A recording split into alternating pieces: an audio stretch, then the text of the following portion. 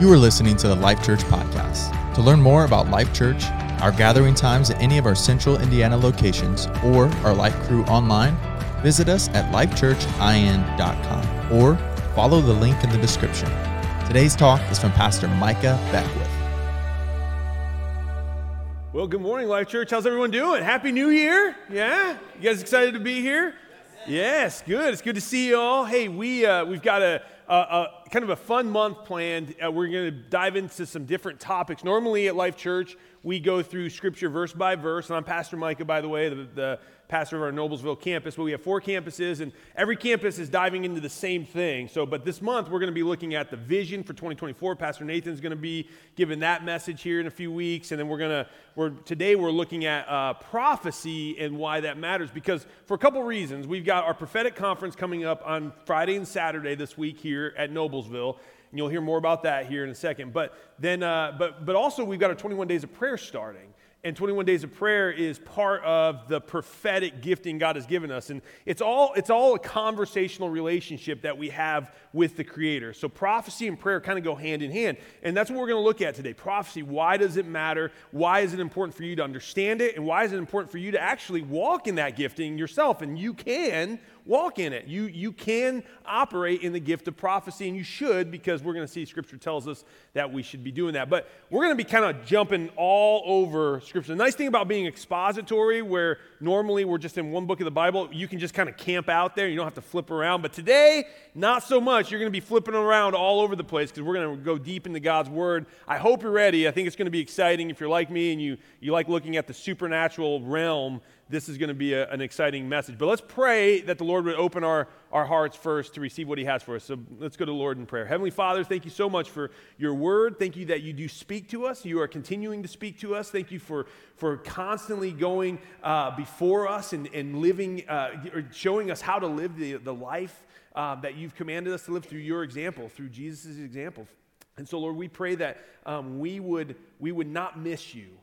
Lord, with all the things that are going on in the world, it's easy to sometimes miss you. We pray that you would open our spiritual eyes to constantly see you and to see your prophetic words that you've given to us and you are giving to us. Father, we ask that you would just be in this place today. In Jesus' name we pray. Amen. All right, so we're going to dive into Matthew chapter 13 here first. And if you have your Bibles, Matthew chapter 13, 9 through 16, it says this. This is Jesus speaking.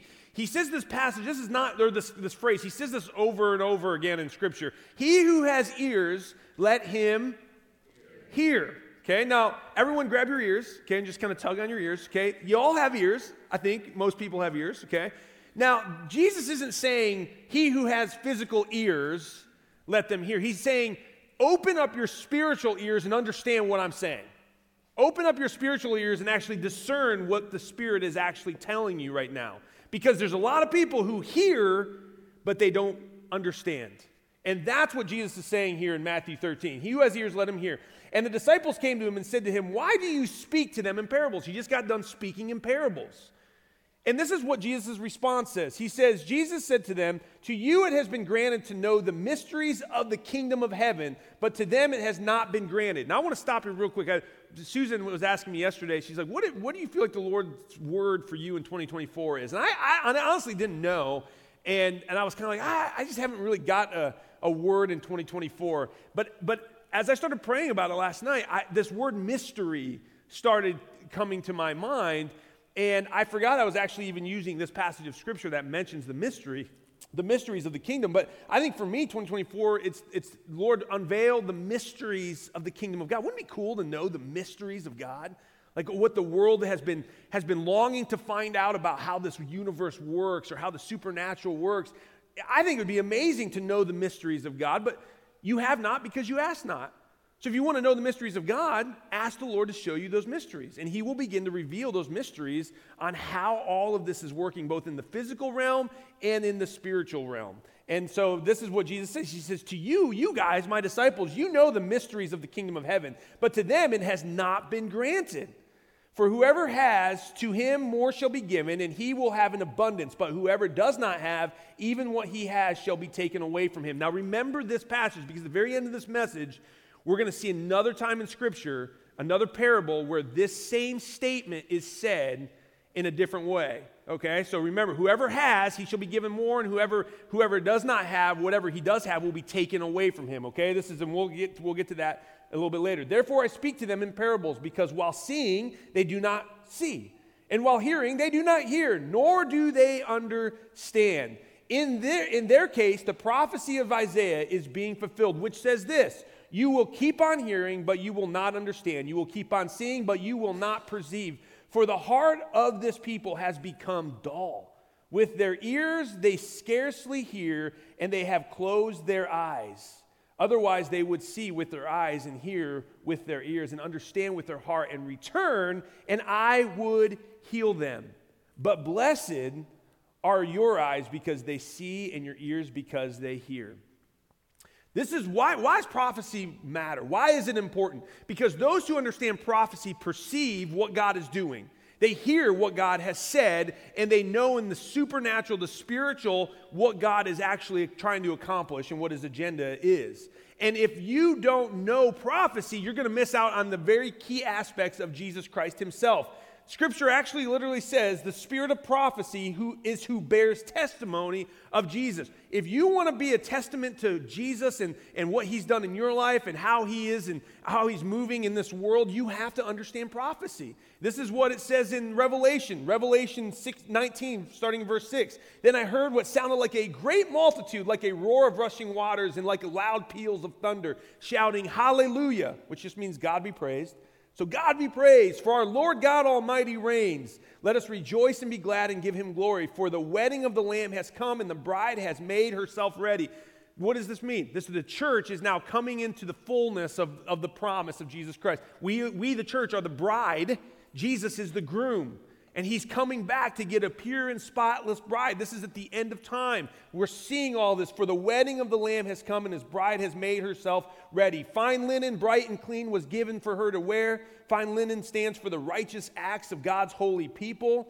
But then the angel said to me, write this: blessed are those who are invited to the wedding supper of the Lamb. Those who have not missed what's going on here. Blessed are those people who got it. Blessed are those people who understood.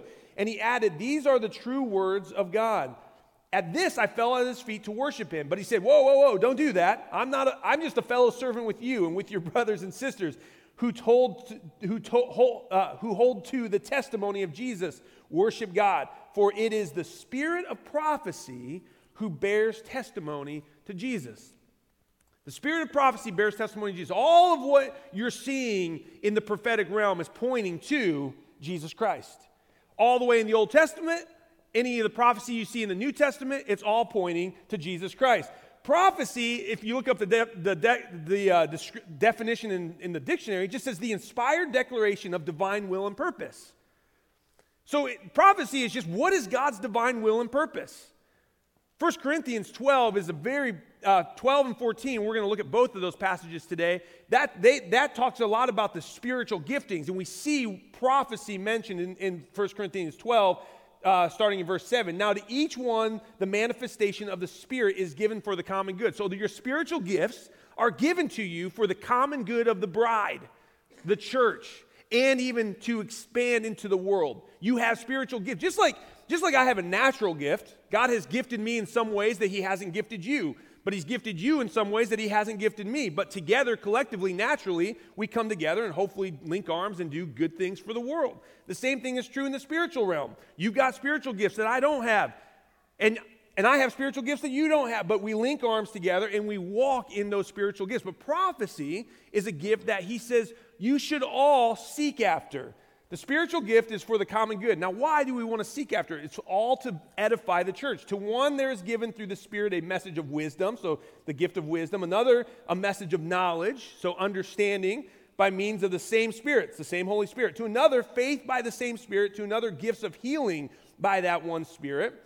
And to other, miraculous powers. To another, prophecy. And to another, distinguishing between spirits. And to another, speaking in different kinds of tongues. And still another, the interpretation of those tongues. And all of these All of these are the work of one and the same Spirit, and he distributes them to each one just as he determines. So the gift of prophecy is in there as a spiritual gift. So God has given you all these different gifts. You might have the gift of prophecy supernaturally. God, that just may be natural for you to walk in that gifting. Some of you may not necessarily have that. But today we're going to ask the Lord to give it to all of us. Now, this is sort of my definition of prophecy: the ability to discern or hear the declaration or the word of the divine. So we saw earlier that it was understanding the declarations of the divine will and purpose. Well, you have to hear that and you have to understand what that word is saying. So prophecy is just knowing what God is saying,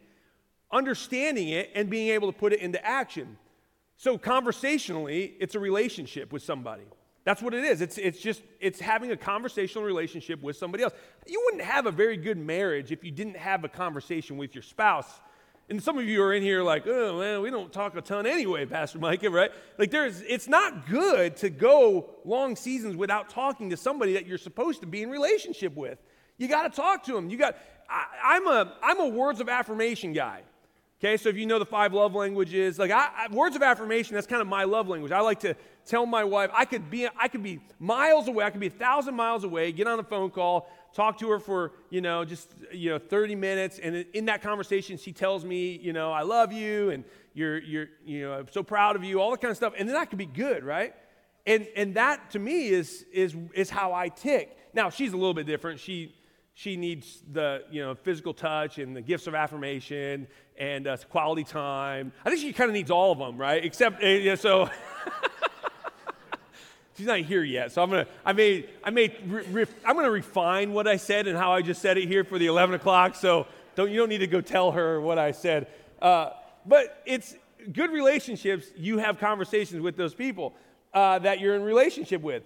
And this is also part of prayer, too. You could say, well, that's prayer. Yeah, prayer is that as well. Prophecy and prayer really are kind of linked. They go hand in hand. We've got the 21 days of prayer coming up, it's starting next Sunday.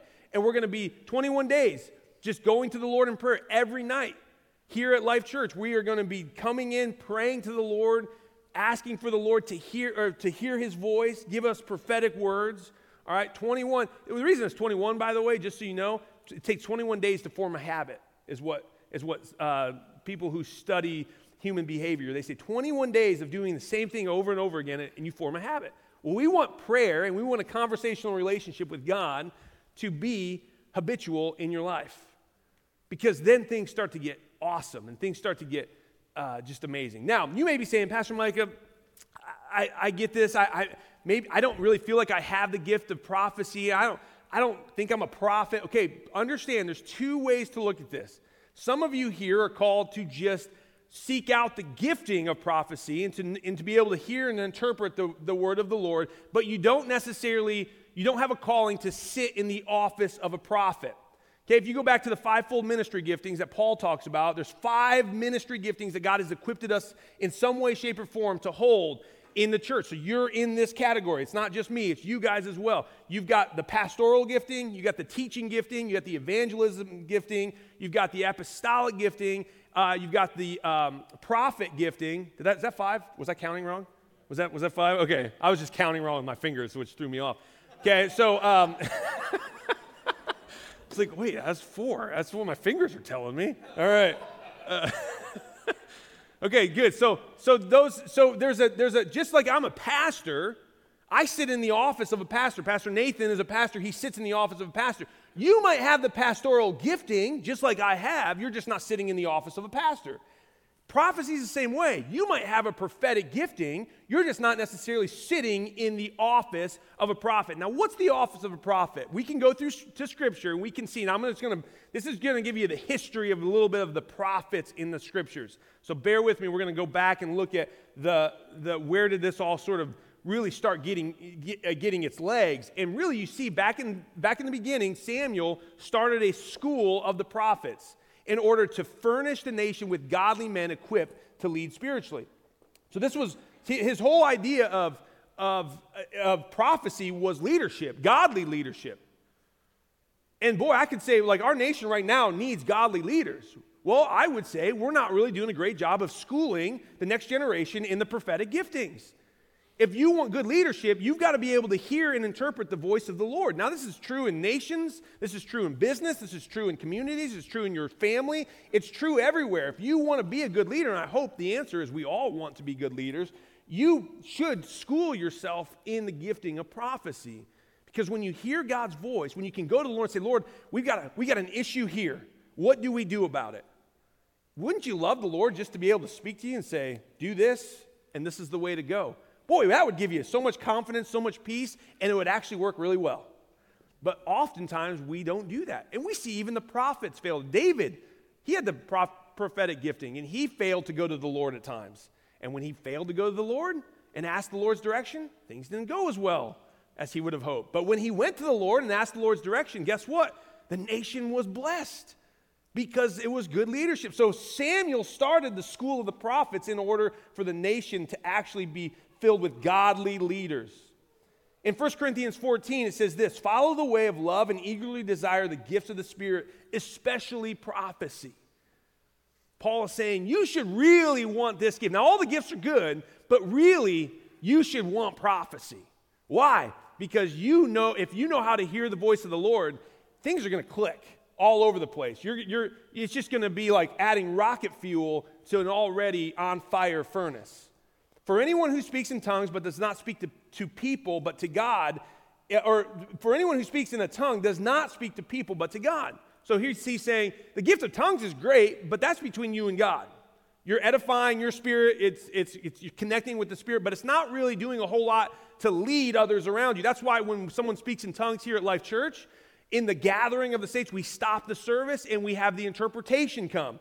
Okay, because it does no good if you're speaking in tongues and using that gift right now, and it messes up the service. People are just going to be like, well, that was kind of, cool or weird, or I don't know what that was, but what good was it for me?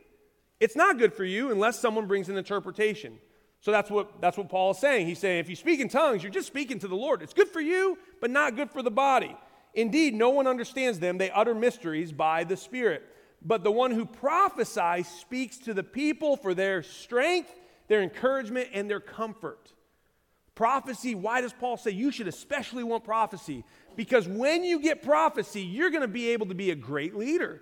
Because you're going to give strength to the people around you, you're going to encourage the people around you, and you're going to give the people around you great comfort, knowing that God has spoken. Now, this is a big responsibility. You don't say God says unless God really says. And by the way, just, I don't put this in my notes, but the prophets of old in the Old Testament, if you were to say a prophetic word from God and it comes out not to be true, they would take you outside the city and stone you. So there wasn't a whole lot of job applications for the prophet in those days.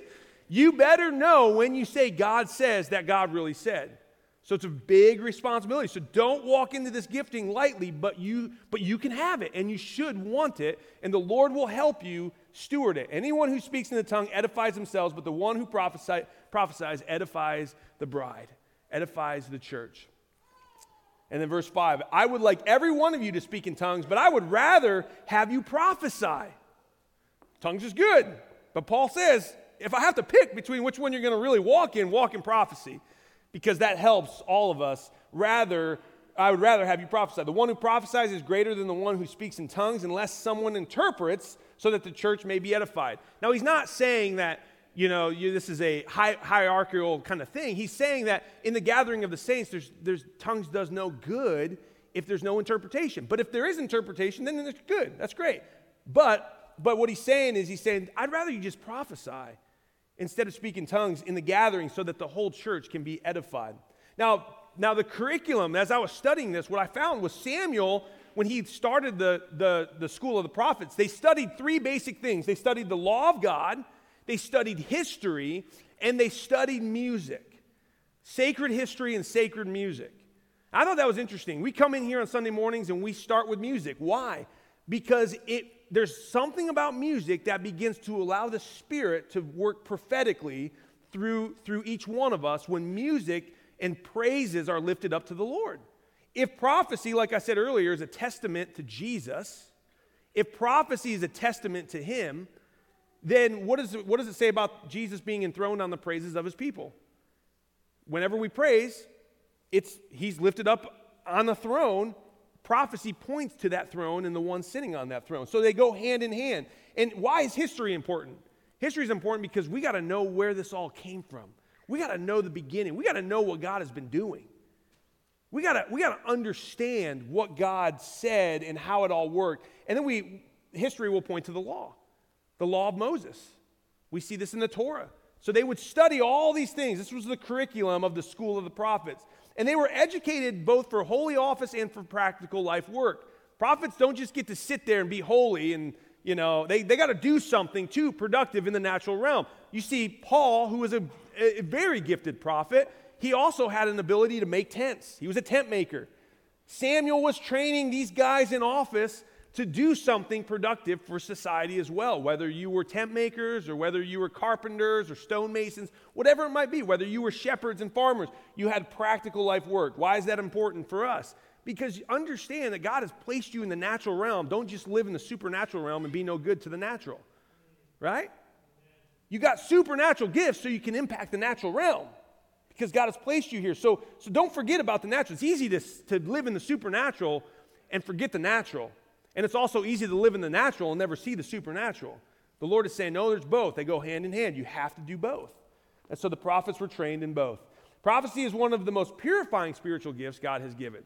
Well, please hear me. The blood of Jesus purifies us, like once and for all. But there is working out your salvation. And prophecy, you see this in Scripture in 1 John 3. It says this: see what kind of love the Father has given to us, that we should be called children of God, and so we are. The reason why the world does not know us is that it did not know him. So we see that this is, again, it's the testament of Jesus. It's pointing to the testament of Jesus.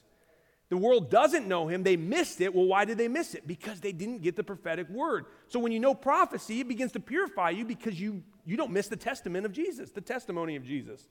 So prophecy goes hand in hand with that working out your salvation. Now in Hebrews chapter 1, if you turn there, we quoted this at Christmas Eve. Hebrews 1:3 says the Lord sustains all things by the word of his power. But if you go to Hebrews 1:1 and Hebrews 1:2, you'll see at the very top of that passage, most Bibles will have a little header. And the header says, God's final word is his Son. Now, if you were here on Christmas Eve, we talked about how the word of God with flesh on is Jesus. Okay, so that's what Hebrews 1:3 is alluding to. But Hebrews 1:1 says this: God, after he spoke long ago to the fathers in the prophets, in many portions and in many ways. So God spoke, the history. Know the history of the prophets, and you see how God spoke to those people. In the last days, he has spoken to us in his Son, whom he appointed heir of all things, through whom he has also made the world. So the word of God is constantly being poured out on us, but in the last days, he showed us the final word, that everything he needs to say is said through Jesus Christ. Now, it doesn't mean God doesn't speak to you today. It just means that it is finished. He's done what needs to be done through his Son, Jesus. He gave us the Bible, the collection of the Scriptures. Now, I want to take you through the prophetic look at the Bible here for a second. Okay, so we kind of saw the school of the prophets. Now, they had the Torah. They had what Moses said. We live in the era where we got the whole Scriptures. The Bible, check this out. The Bible is the declaration of God's divine will and purpose. But know this, it's very prophetic in nature. It's actually, there's 66 books that were written over a 1,600-year span, 40 authors, 3 continents, 3 languages, all around one general theme, and there's not a single contradiction in the entire Bible. Okay, think about this. Think about a medical journal. Let's just do this. Let's go back to this. Okay, a medical journal, 66 books, written over 1,600 years, 40 different authors, 3 continents, 3 languages. Do you think they could stay around one general theme? No. Do you think they would have any contradictions? Yeah, probably quite a few.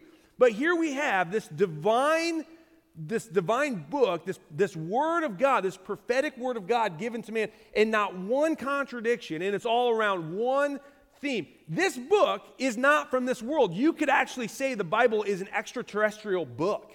It really is. It's out of this world. It didn't come from this world. It was inspired by a being that was outside the realm of this world. It was the Holy Spirit inspired. The Bible, if you actually go back and you look at all the context, a lot of scholars will say at least 1/3 of the Bible is prophetic in nature, but even 2/3, some make the argument that 2/3 of the whole Bible is prophetic in nature. 2/3. It's all pointing in the Old Testament to a general theme, and the New Testament is also pointing to that same theme, which is all about God loving you, sending his son Jesus, the pure and spotless lamb, to give you new life, a pure and spotless life, and then to set you free to be able to do awesome things in his image.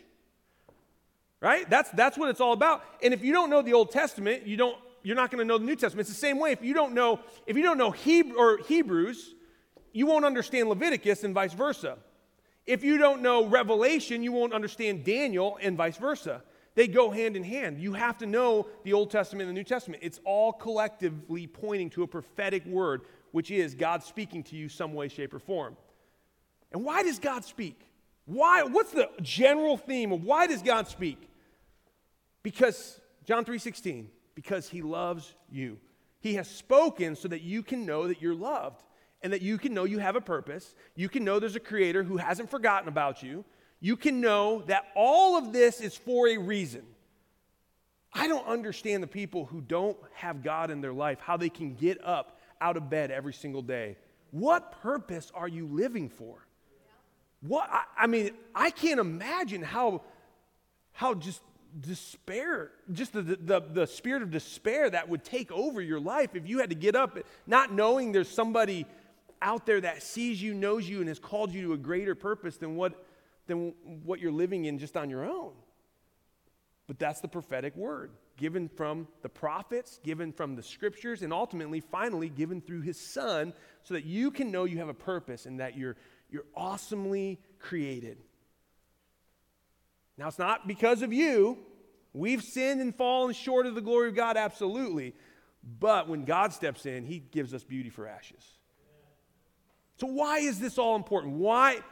So now we kind of see the what is prophecy. We saw the school of the prophets. The Bible has showed us it's important to want prophecy. But ultimately, why is this important? And here's the general theme of why prophecy is important. Because if you don't know prophecy, you're going to miss Jesus. Okay, I'm going to kind of spoil the end for you here. If you don't know prophecy, you will miss Jesus. How do I know that's true? Because it happened all the time in the New Testament. Jesus would constantly come up with people who should have known prophecy, but they didn't know. And this is what Isaiah says. Isaiah 48, starting in verse 3. Long ago, I told you what was going to happen. This is God speaking through the prophet Isaiah. Then suddenly I took action, and all my predictions came true. So this is God saying, hey, I told you what's going to happen, and it happened. Okay? I acted and made it all happen. Now, why did he do that? For I know how stubborn and obstinate you are. Your necks are as unbending as iron, and your heads are as hard as bronze. He's saying, because you all are so stinking stubborn. This is why I moved. This is why I told you what was going to happen and then made it happen. Because I know you're very stubborn. And if I didn't do it this way, you would do this. That way I told you what would happen. I told you before I was going to do it. Then you could never say, my idols did it. My wooden image and metal God commanded it to happen. Now, we do this all the time. It's like, oh, that's a coincidence. Coincidence made it happen. Mother Nature made it happen. My money made it happen. You know, my power made it happen. No, God speaks prophetically, so you know he's actually God and he's actually doing something. He did it in the Old Testament. He said, I knew you guys would say it was your idols if I didn't tell you I was going to do it. And then I did it. Verse 6, you have heard my predictions and seen them fulfilled, but you still refuse to admit it. Now I will tell you new things, secrets you have not yet heard, the mysteries of God that you have not yet heard. So even after God tells them and then does it, and it comes to fruition, they still don't believe. Sounds like today, if you were asking my opinion, it sounds like today.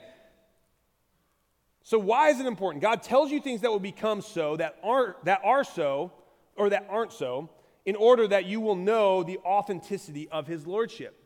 He tells you things that aren't, that will be, so that you will know the authenticity. This is what 2 Peter says. 2 Peter says that according to prophecy, this is why, because of that experience. Now, Peter is talking about the resurrection of Jesus Christ that everyone now has seen. There's all the witnesses that saw Jesus with their own eyes. He said, hey, that's great. I know we've all seen Jesus after the resurrection, but here's how you know he really truly was God. Because of that experience, we have an even greater confidence in the message proclaimed by the prophets. You must pay close attention to what they wrote, for their words are like a lamp shining in a dark place until the day dawns and Christ the morning star shines in your hearts. Basically what he's saying, and he goes on in verse 20, he says, above all, you must realize that no prophecy in Scripture ever came from the prophet's own understanding or from human initiative. No, remember, it's an extraterrestrial book. Never came from humans. Didn't come from humans. Came from the Spirit. No, those prophets were moved by the Holy Spirit, and they spoke from God. So what Peter is saying here, he's saying, hey, you've seen Jesus with your own eyes, but prophecy is a more sure word than even your own eyesight. Think about that. Prophecy is a more sure word about God existing and doing what he said he was going to do, and Jesus being who he said he was, than even your own eyes. And if you hold on to prophecy, it'll be a lamp shining in the dark. That's why Paul says, I'd rather you all seek prophecy because I know you're going to need a light in this dark world. And boy, it's getting dark. Prophecy is going to be that light that shines and says, no, God's still there. Prophecy, this is why I love prophecy. Prophecy has your past, your present, and your future all marked out. Isn't it comforting to know that God knows your past, he sees your present, and he's going to let you in on the mysteries of your future? That to me is super comforting. I mean, what God, out of all the religions of the world, does that for those who worship him? There isn't one. But failing to recognize prophecy can be incredibly dangerous. It can be incredibly damning to you and your future walk with the Lord. This is why we at Life Church say we got to seek after these spiritual gifts. We don't shy away from spiritual gifts. We talk about tongues. We operate in the gift of tongues. All right? You might say, well, that's super weird. Yeah, well, Paul talks about doing it. So there's a right way to do it, and we're going to do it. There's a wrong way to do it, too. We're not going to do that. But we operate in the gift of healing. We operate in the gift of knowledge and wisdom and understanding. We operate in the gift of prophecy because when you do this, you don't fail to see Jesus. You begin to recognize Jesus and what he's doing in your life. But if you fail to recognize Jesus, this is what happens. Now, Jesus actually points to this in Luke chapter 19. So we're going to fly through a couple of these passages here because I'm probably running out of time. All right, yes, all right. You know what? I'm always shorter than Nathan, though. So, I mean, that is true. Come on. Can I get an amen? Amen, yeah? All right. I got a little bit of leash here. Okay, all right. So, although his words are always really good, they just, people are like, all right, Luke chapter 19. Can I just get to my passage? You want to keep interrupting me? All right, okay. All right, Luke 19. After he had, it's fun because I haven't seen him for like 2 weeks, and I feel like it's a long-lost brother, It's fun to kind of bust each other's chops here, so I got to take advantage of it. All right. Okay, Luke chapter 19. After he had said these things, after Jesus had spoken in a parable, he was going on ahead, going up to Jerusalem. And when he approached Bethpage and Bethany near the Mount of Olives, he sent 2 of the disciples, saying to them, go into the village ahead of you. There as you enter, you will find a colt tied on which no one yet has ever sat. Untie it and bring it here. If anyone asks you, why are you untying it? You shall say, the Lord is in need of it. And those who were sent went away and found it just as he had told them. And as they were untying it, the owner of the colt said to them, why are you untying this colt? And they said, because the Lord is in need of it. They brought it back to Jesus, and they threw their coats on the colt and put Jesus on it. And as he was going, they were spreading their coats on the road. This is Palm Sunday. This is the triumphal entry into Jerusalem. He's riding a donkey that had never been ridden before. This is a big deal. Now, here's the cool part. As soon as he was approaching near the descent of the Mount of Olives, the whole crowd of the disciples began to praise God joyfully with a loud voice for all the miracles which they had seen. So they had seen Jesus' miracles. They saw with their own eyes, but many of them still did not perceive who he was because they didn't know the prophecies. Shouting, blessed is the King who comes in the name of the Lord, peace in heaven and glory in the highest. And some of the Pharisees, who should know the prophecies, they studied the Old Testament like nobody's business, said to him, Teacher, Jesus, rebuke your disciples. But Jesus answered to them and said, I tell you, if these became silent, the stones will cry out. When he approached Jerusalem, he wept. He saw it and he wept over the city. And here's why he wept. He said, if only you had known this day were to come. If only you had known that this was going to happen. The things which make for peace. But now they have been hidden from your eyes because you missed it. He's speaking to the Pharisees, but he's speaking to the whole city. Now what's he saying here? He's saying, guys, there was a word given about this very moment. There was a word that you should have seen that I was going to do this. I told you I was going to do this years ago. It was years ago, and we're going to dive into that because it gets really cool here. For the days will come upon you when your enemies will throw up barricades against you and surround you and hem you up on every side, and they will level the ground, your children within you, and they will not leave one stone upon another because you did not recognize the time of your visitation. You missed Jesus. The most religious people of Jesus' day missed him. They had long desired to see Israel set free. They were praying for the Messiah to come, and they missed him because they didn't know the prophecy that had been given them concerning this awesome Messiah.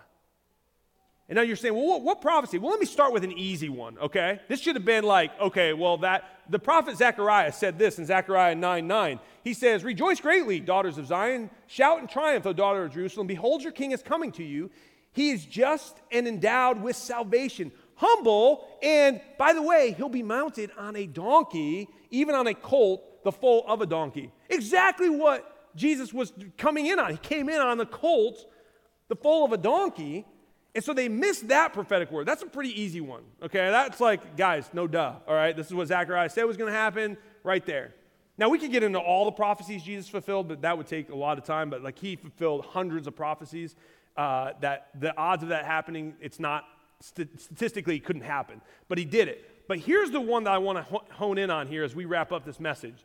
Daniel chapter 9 says this. Now, if you know Daniel's all about the end times. It's all about Jesus coming to do what Jesus did and then what's going to happen in the end times. Daniel is given a vision by the Lord about those end times, but he doesn't know how to interpret it. He doesn't have the gift. He doesn't know like what it all means. And so he begins to pray. He prays and he fasts. And then this is what happens when he begins to pray. I went on praying and confessing my sin and the sin of my people, which is, I think that's kind of cool. We sort of gloss over that. He's laying out his sins. He's saying, Lord, please forgive me of my sins, forgive my people of their sins, cleanse me with your blood, pleading with the Lord my God for Jerusalem, his holy mountain. Okay, and as I was praying, Gabriel, the angel of the Lord, whom I had seen in the earlier vision, came swiftly to me at the time of the evening sacrifice. And he explained to me, Daniel, I have come here to give you insight and understanding about the vision that God gave you a few days ago. The moment you began praying, a command was given. Okay, so right there, he didn't get the word at the time he started praying. But the moment he began praying, the word was given from heaven, go and take the understanding to Daniel. Now, if you go back and study this, Gabriel comes with the message. He's held up in the spiritual realm by the prince of Persia, or the devil, holds him up, and there's a fight. The Lord has to release the archangel. The archangel goes and gives a good butt kicking to the devil, and then Gabriel comes with the message, right? So there's all this fighting happening in the spiritual realm, but the moment Daniel began to pray, you saw that the answer was given. It just took a few days for it to get to Daniel.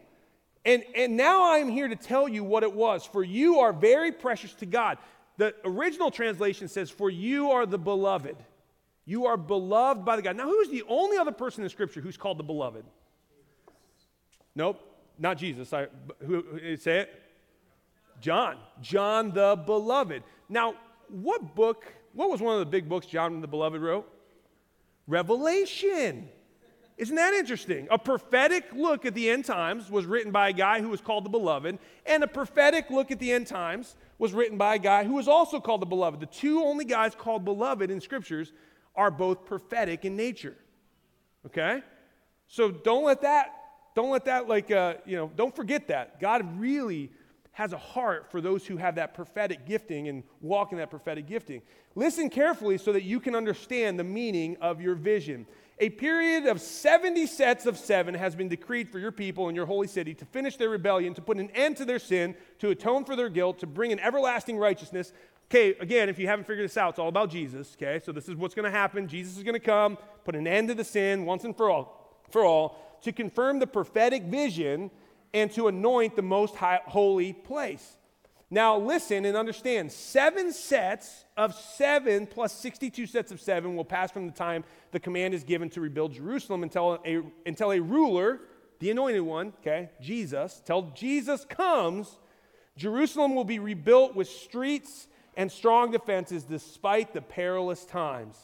After this period of 62 sets of 7, the anointed one will be killed, appearing to have accomplished nothing, and a ruler will arise with whose armies will destroy the city and the temple, and the end will come with a flood and war and its miseries decreed from the time to the very end. Okay, and then it says, the ruler will make a treaty with the people for a period of 1 set of 7, but after a half of this time, he will put an end to the sacrifices and the offerings. Okay, this is looking at the Antichrist, and I'll explain this here in a second. As a climax to all of his terrible deeds, he will set up a sacrilegious object that causes desecration until the fate decreed for this defiler is finally poured out on him. Okay, so let me go back to this. Someone have their calculator with them because I want to show you what was said to Daniel about the vision. Okay, so we have, after this, a period of 62 sets of 7. Okay, actually, let me go back one more. 7 sets of 7 plus 62 sets of 7. So what's 62 plus 7? 69. You don't need a calculator for that. Okay, that's not why I guess I get your calculator out. 69. So there's going to be a total of 69 sets of 7s. Okay, so somebody add that up. Elijah, you got your calculator? To pull. Someone got a. Okay, what is it? Okay, 69 times 7 is what? 69. 69 times 7. 483, okay? So remember that number. So 483. So there's going to be 483 years. Okay, so 483 years. Let me get my paper out just so I know I'm saying this right here. Okay, so Gabriel is telling Daniel this is what's going to happen until the Messiah comes. Okay, so 483 years. Now, in the Old Testament, they didn't go on a 365-day calendar. They went on the Julian calendar, which is 360 days. Okay, so what is 483 times 360 days? How many days are we looking at here? 173,880 days, okay, will pass from the time the command is given to rebuild Jerusalem. Okay, so when was the command given to rebuild Jerusalem? If you go and study the book of Nehemiah, it was given by a king named Artaxerxes. He gives the command to go back. So from that moment, that's when the clock starts ticking. How many days? 173,880 days will pass until the Messiah comes and is crucified. Well, there's a man named Sir William Ramsay back in the late 1800s, early 1900s. He was a professor at Oxford. He did a study. He went back and he actually found the date according to the ancient calendar, and it was March 14th of 445 BC is what it would have been when Artaxerxes gave the command for Jerusalem to be rebuilt. That's when the timeline started. And 173,880 days later would have been April 6th, 32 AD. The exact day, according to the Jewish Passover, that Jesus would have been sitting on that donkey. The exact day. So Jesus is literally saying here, he's saying, guys, I literally told you that this was going to happen on this very day, 173,880 days ago, and trust me, they should have gotten this a lot easier than we get this because we don't live in that calendar anymore. That culture is different. They should have known, we need to be looking on this day and time for the Messiah to be riding on this colt. And they missed it. I think the Lord has to be saying, guys, I am laying it out for you as clearly as I possibly can. I told you the number of days, for crying out loud. Right? The mysteries of God were given in the prophetic, and those who got it, got Jesus, and those who missed it, missed Jesus. That is why this is so important. If you don't have the prophecy gift going in your life, you're going to miss what Jesus has for you in your life. Then he goes on and he talks about the end times with the Antichrist and the desolation of, the desecration of the temple. The very first Bible study, I want to hit this here too. The very first Bible study Jesus ever gave after his resurrection was the prophetic Bible study. If you have your Bibles, turn to Luke chapter 24. We'll basically end here. he's been resurrected from the grave. He says this, the Bible says this, he's walking on the road to Emmaus. And two of Jesus' followers were walking to the village of Emmaus, 7 miles from Jerusalem. And as they walked along, they were talking about everything that had happened, about Jesus being crucified, being laid in the tomb, and then the women going to the tomb on the third day and seeing an empty tomb. So they were talking about that as well. And as they talked and discussed these things, Jesus himself suddenly came and began walking with them, which I just think is amazing. But God kept them from recognizing him. So he put a veil over them, and they didn't know it was Jesus. So here comes Jesus. They're talking about Jesus, and Jesus is like, oh, that's interesting. Tell me more, right? Tell me more.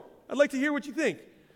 And he asked them, he says, what are you discussing so intently as you walk along? And they stopped. First of all, if the Lord ever asks you a question, he's not seeking information, okay, just so you know that, all right? Just FYI, when you're standing before the Lord someday and he asks you a question, it's not because he doesn't know. He wants to see what you're going to say. They stopped short, sadness written across their faces. And then one of them, Cleopas, replied, you must be the only person in Jerusalem who hasn't heard about all these things that have happened there the last few days. Like, what, have you been living under a rock, guy? Like, who are you? What things, Jesus asked, which I just think it's so funny. God has such a sense of humor, right? What things? Tell me more. I don't know. The things that happened to Jesus, the man from Nazareth, they said. He was a prophet who did powerful miracles, and he was a mighty teacher in the eyes of God and all the people. But our leading priests and other religious leaders handed him over to be condemned to death, and they crucified him. We had hoped he was the Messiah who had come to rescue Israel. This all happened 3 days ago. Then some women from our group of his followers were at the tomb earlier this morning, and they came back with an amazing report. They said his body was missing, and they had seen angels who told them Jesus is alive. Some of our men ran out to see it, and sure enough, his body was gone, just as the women had said. Then Jesus said to them, you foolish idiots. I'm sorry, did I wake you up there? It's like, wow, Jesus. Actually, foolish is a pretty strong word, right? Okay, so Jesus literally come on, guys. Come on, you foolish people. You find it so hard to believe all the prophets wrote in the scriptures. Wasn't it clearly predicted that the Messiah would have to suffer all these things before entering his glory? So Jesus is saying, guys, again, I told you all of this. How much more clear did I have to be with you? But you missed it for some reason. Even his followers couldn't see it. And then Jesus took them through the writings of Moses and all the prophets, explaining from all the scriptures the things concerning himself. I wish that was recorded. Right? Wouldn't that? I'm going to ask Jesus about this someday. I'd be like, okay, tell me the teaching. Take me through the teaching. I would love to know what you said in this moment. But he took them all through the scriptures and pointed to all the prophecies that he literally fulfilled. Now, if you go back just in Luke 19, and we started there. We started in Luke 19. This is where Jesus, the triumphal entry. But if you look at the parable right before that Jesus had said, this is the parable of the 10 minas, the money usage. And Jesus was saying, let me see if I can pull it up here. So 19. So, my Bible is, give me 1 second here. So the parable of the money usage in 19, starting in verse 11. While they were listening to these things, Jesus went on to tell a parable because he was near Jerusalem, and they supposed that the kingdom of God was going to appear immediately. So he said, a nobleman went to a distant country to receive a kingdom for himself and then return. He called 10 of his slaves and gave them 10 minas, or 10 coins, and said to them, do business with this until I come back. But his citizens hated him and sent a delegation after him, saying, we do not want this man to reign over us. When he returned after receiving the kingdom, he ordered that the slaves to whom he had given the money be called to him so that he might know what business they had done. The first appeared, saying, Master, your mina has made 10 more minas. And he said to them, well done, good and faithful servant, because you have been faithful in very little thing, you are to be in authority over 10 cities. The second came, saying, your mina, master, has made 5 minas. And he said to him also, you are over 5 cities. Well done.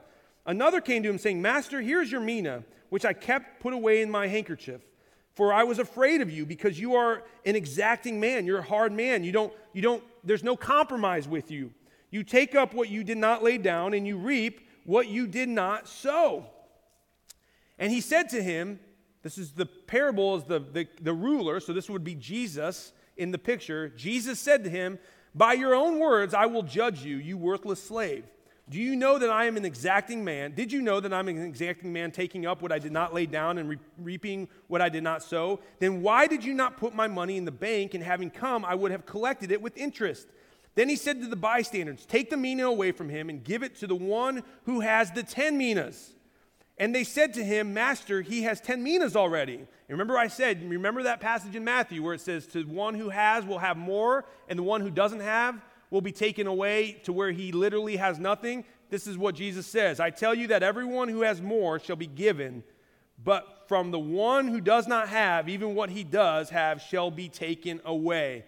But these enemies of mine who did not want me to reign over them, bring them here and slay them in my presence. Sheesh. Jesus isn't messing around. He's saying, you missed it, and I'm not putting up with people who miss it. I've told you what you need to know through my prophetic words. This is why prophecy is so important in our lives. Prophecy ensures that we do not miss Jesus Christ. Prophecy ensures that you walk in the calling God has for you, that you have that abundant life that you've been dreaming of. Like the Pharisees who dreamt of a time when the Messiah was going to come to set them free, they missed it because they didn't know prophecy. You too are in the same boat. I'm in the same boat. If you don't know prophecy, you're going to miss that abundant life Jesus has for you. That's why it's so important. That's why Paul says in Corinthians that especially desire prophecy, because you won't miss Jesus. Is that you today? He who has ears, let him hear. If you were encouraged by today's talk, be sure to rate us, share with a friend, and hit subscribe on Spotify, iTunes, or wherever you stream your podcasts. Our mission is simple. Come to life, connect to grow, find your purpose, make a difference. Thanks for listening to the Life Church Podcast.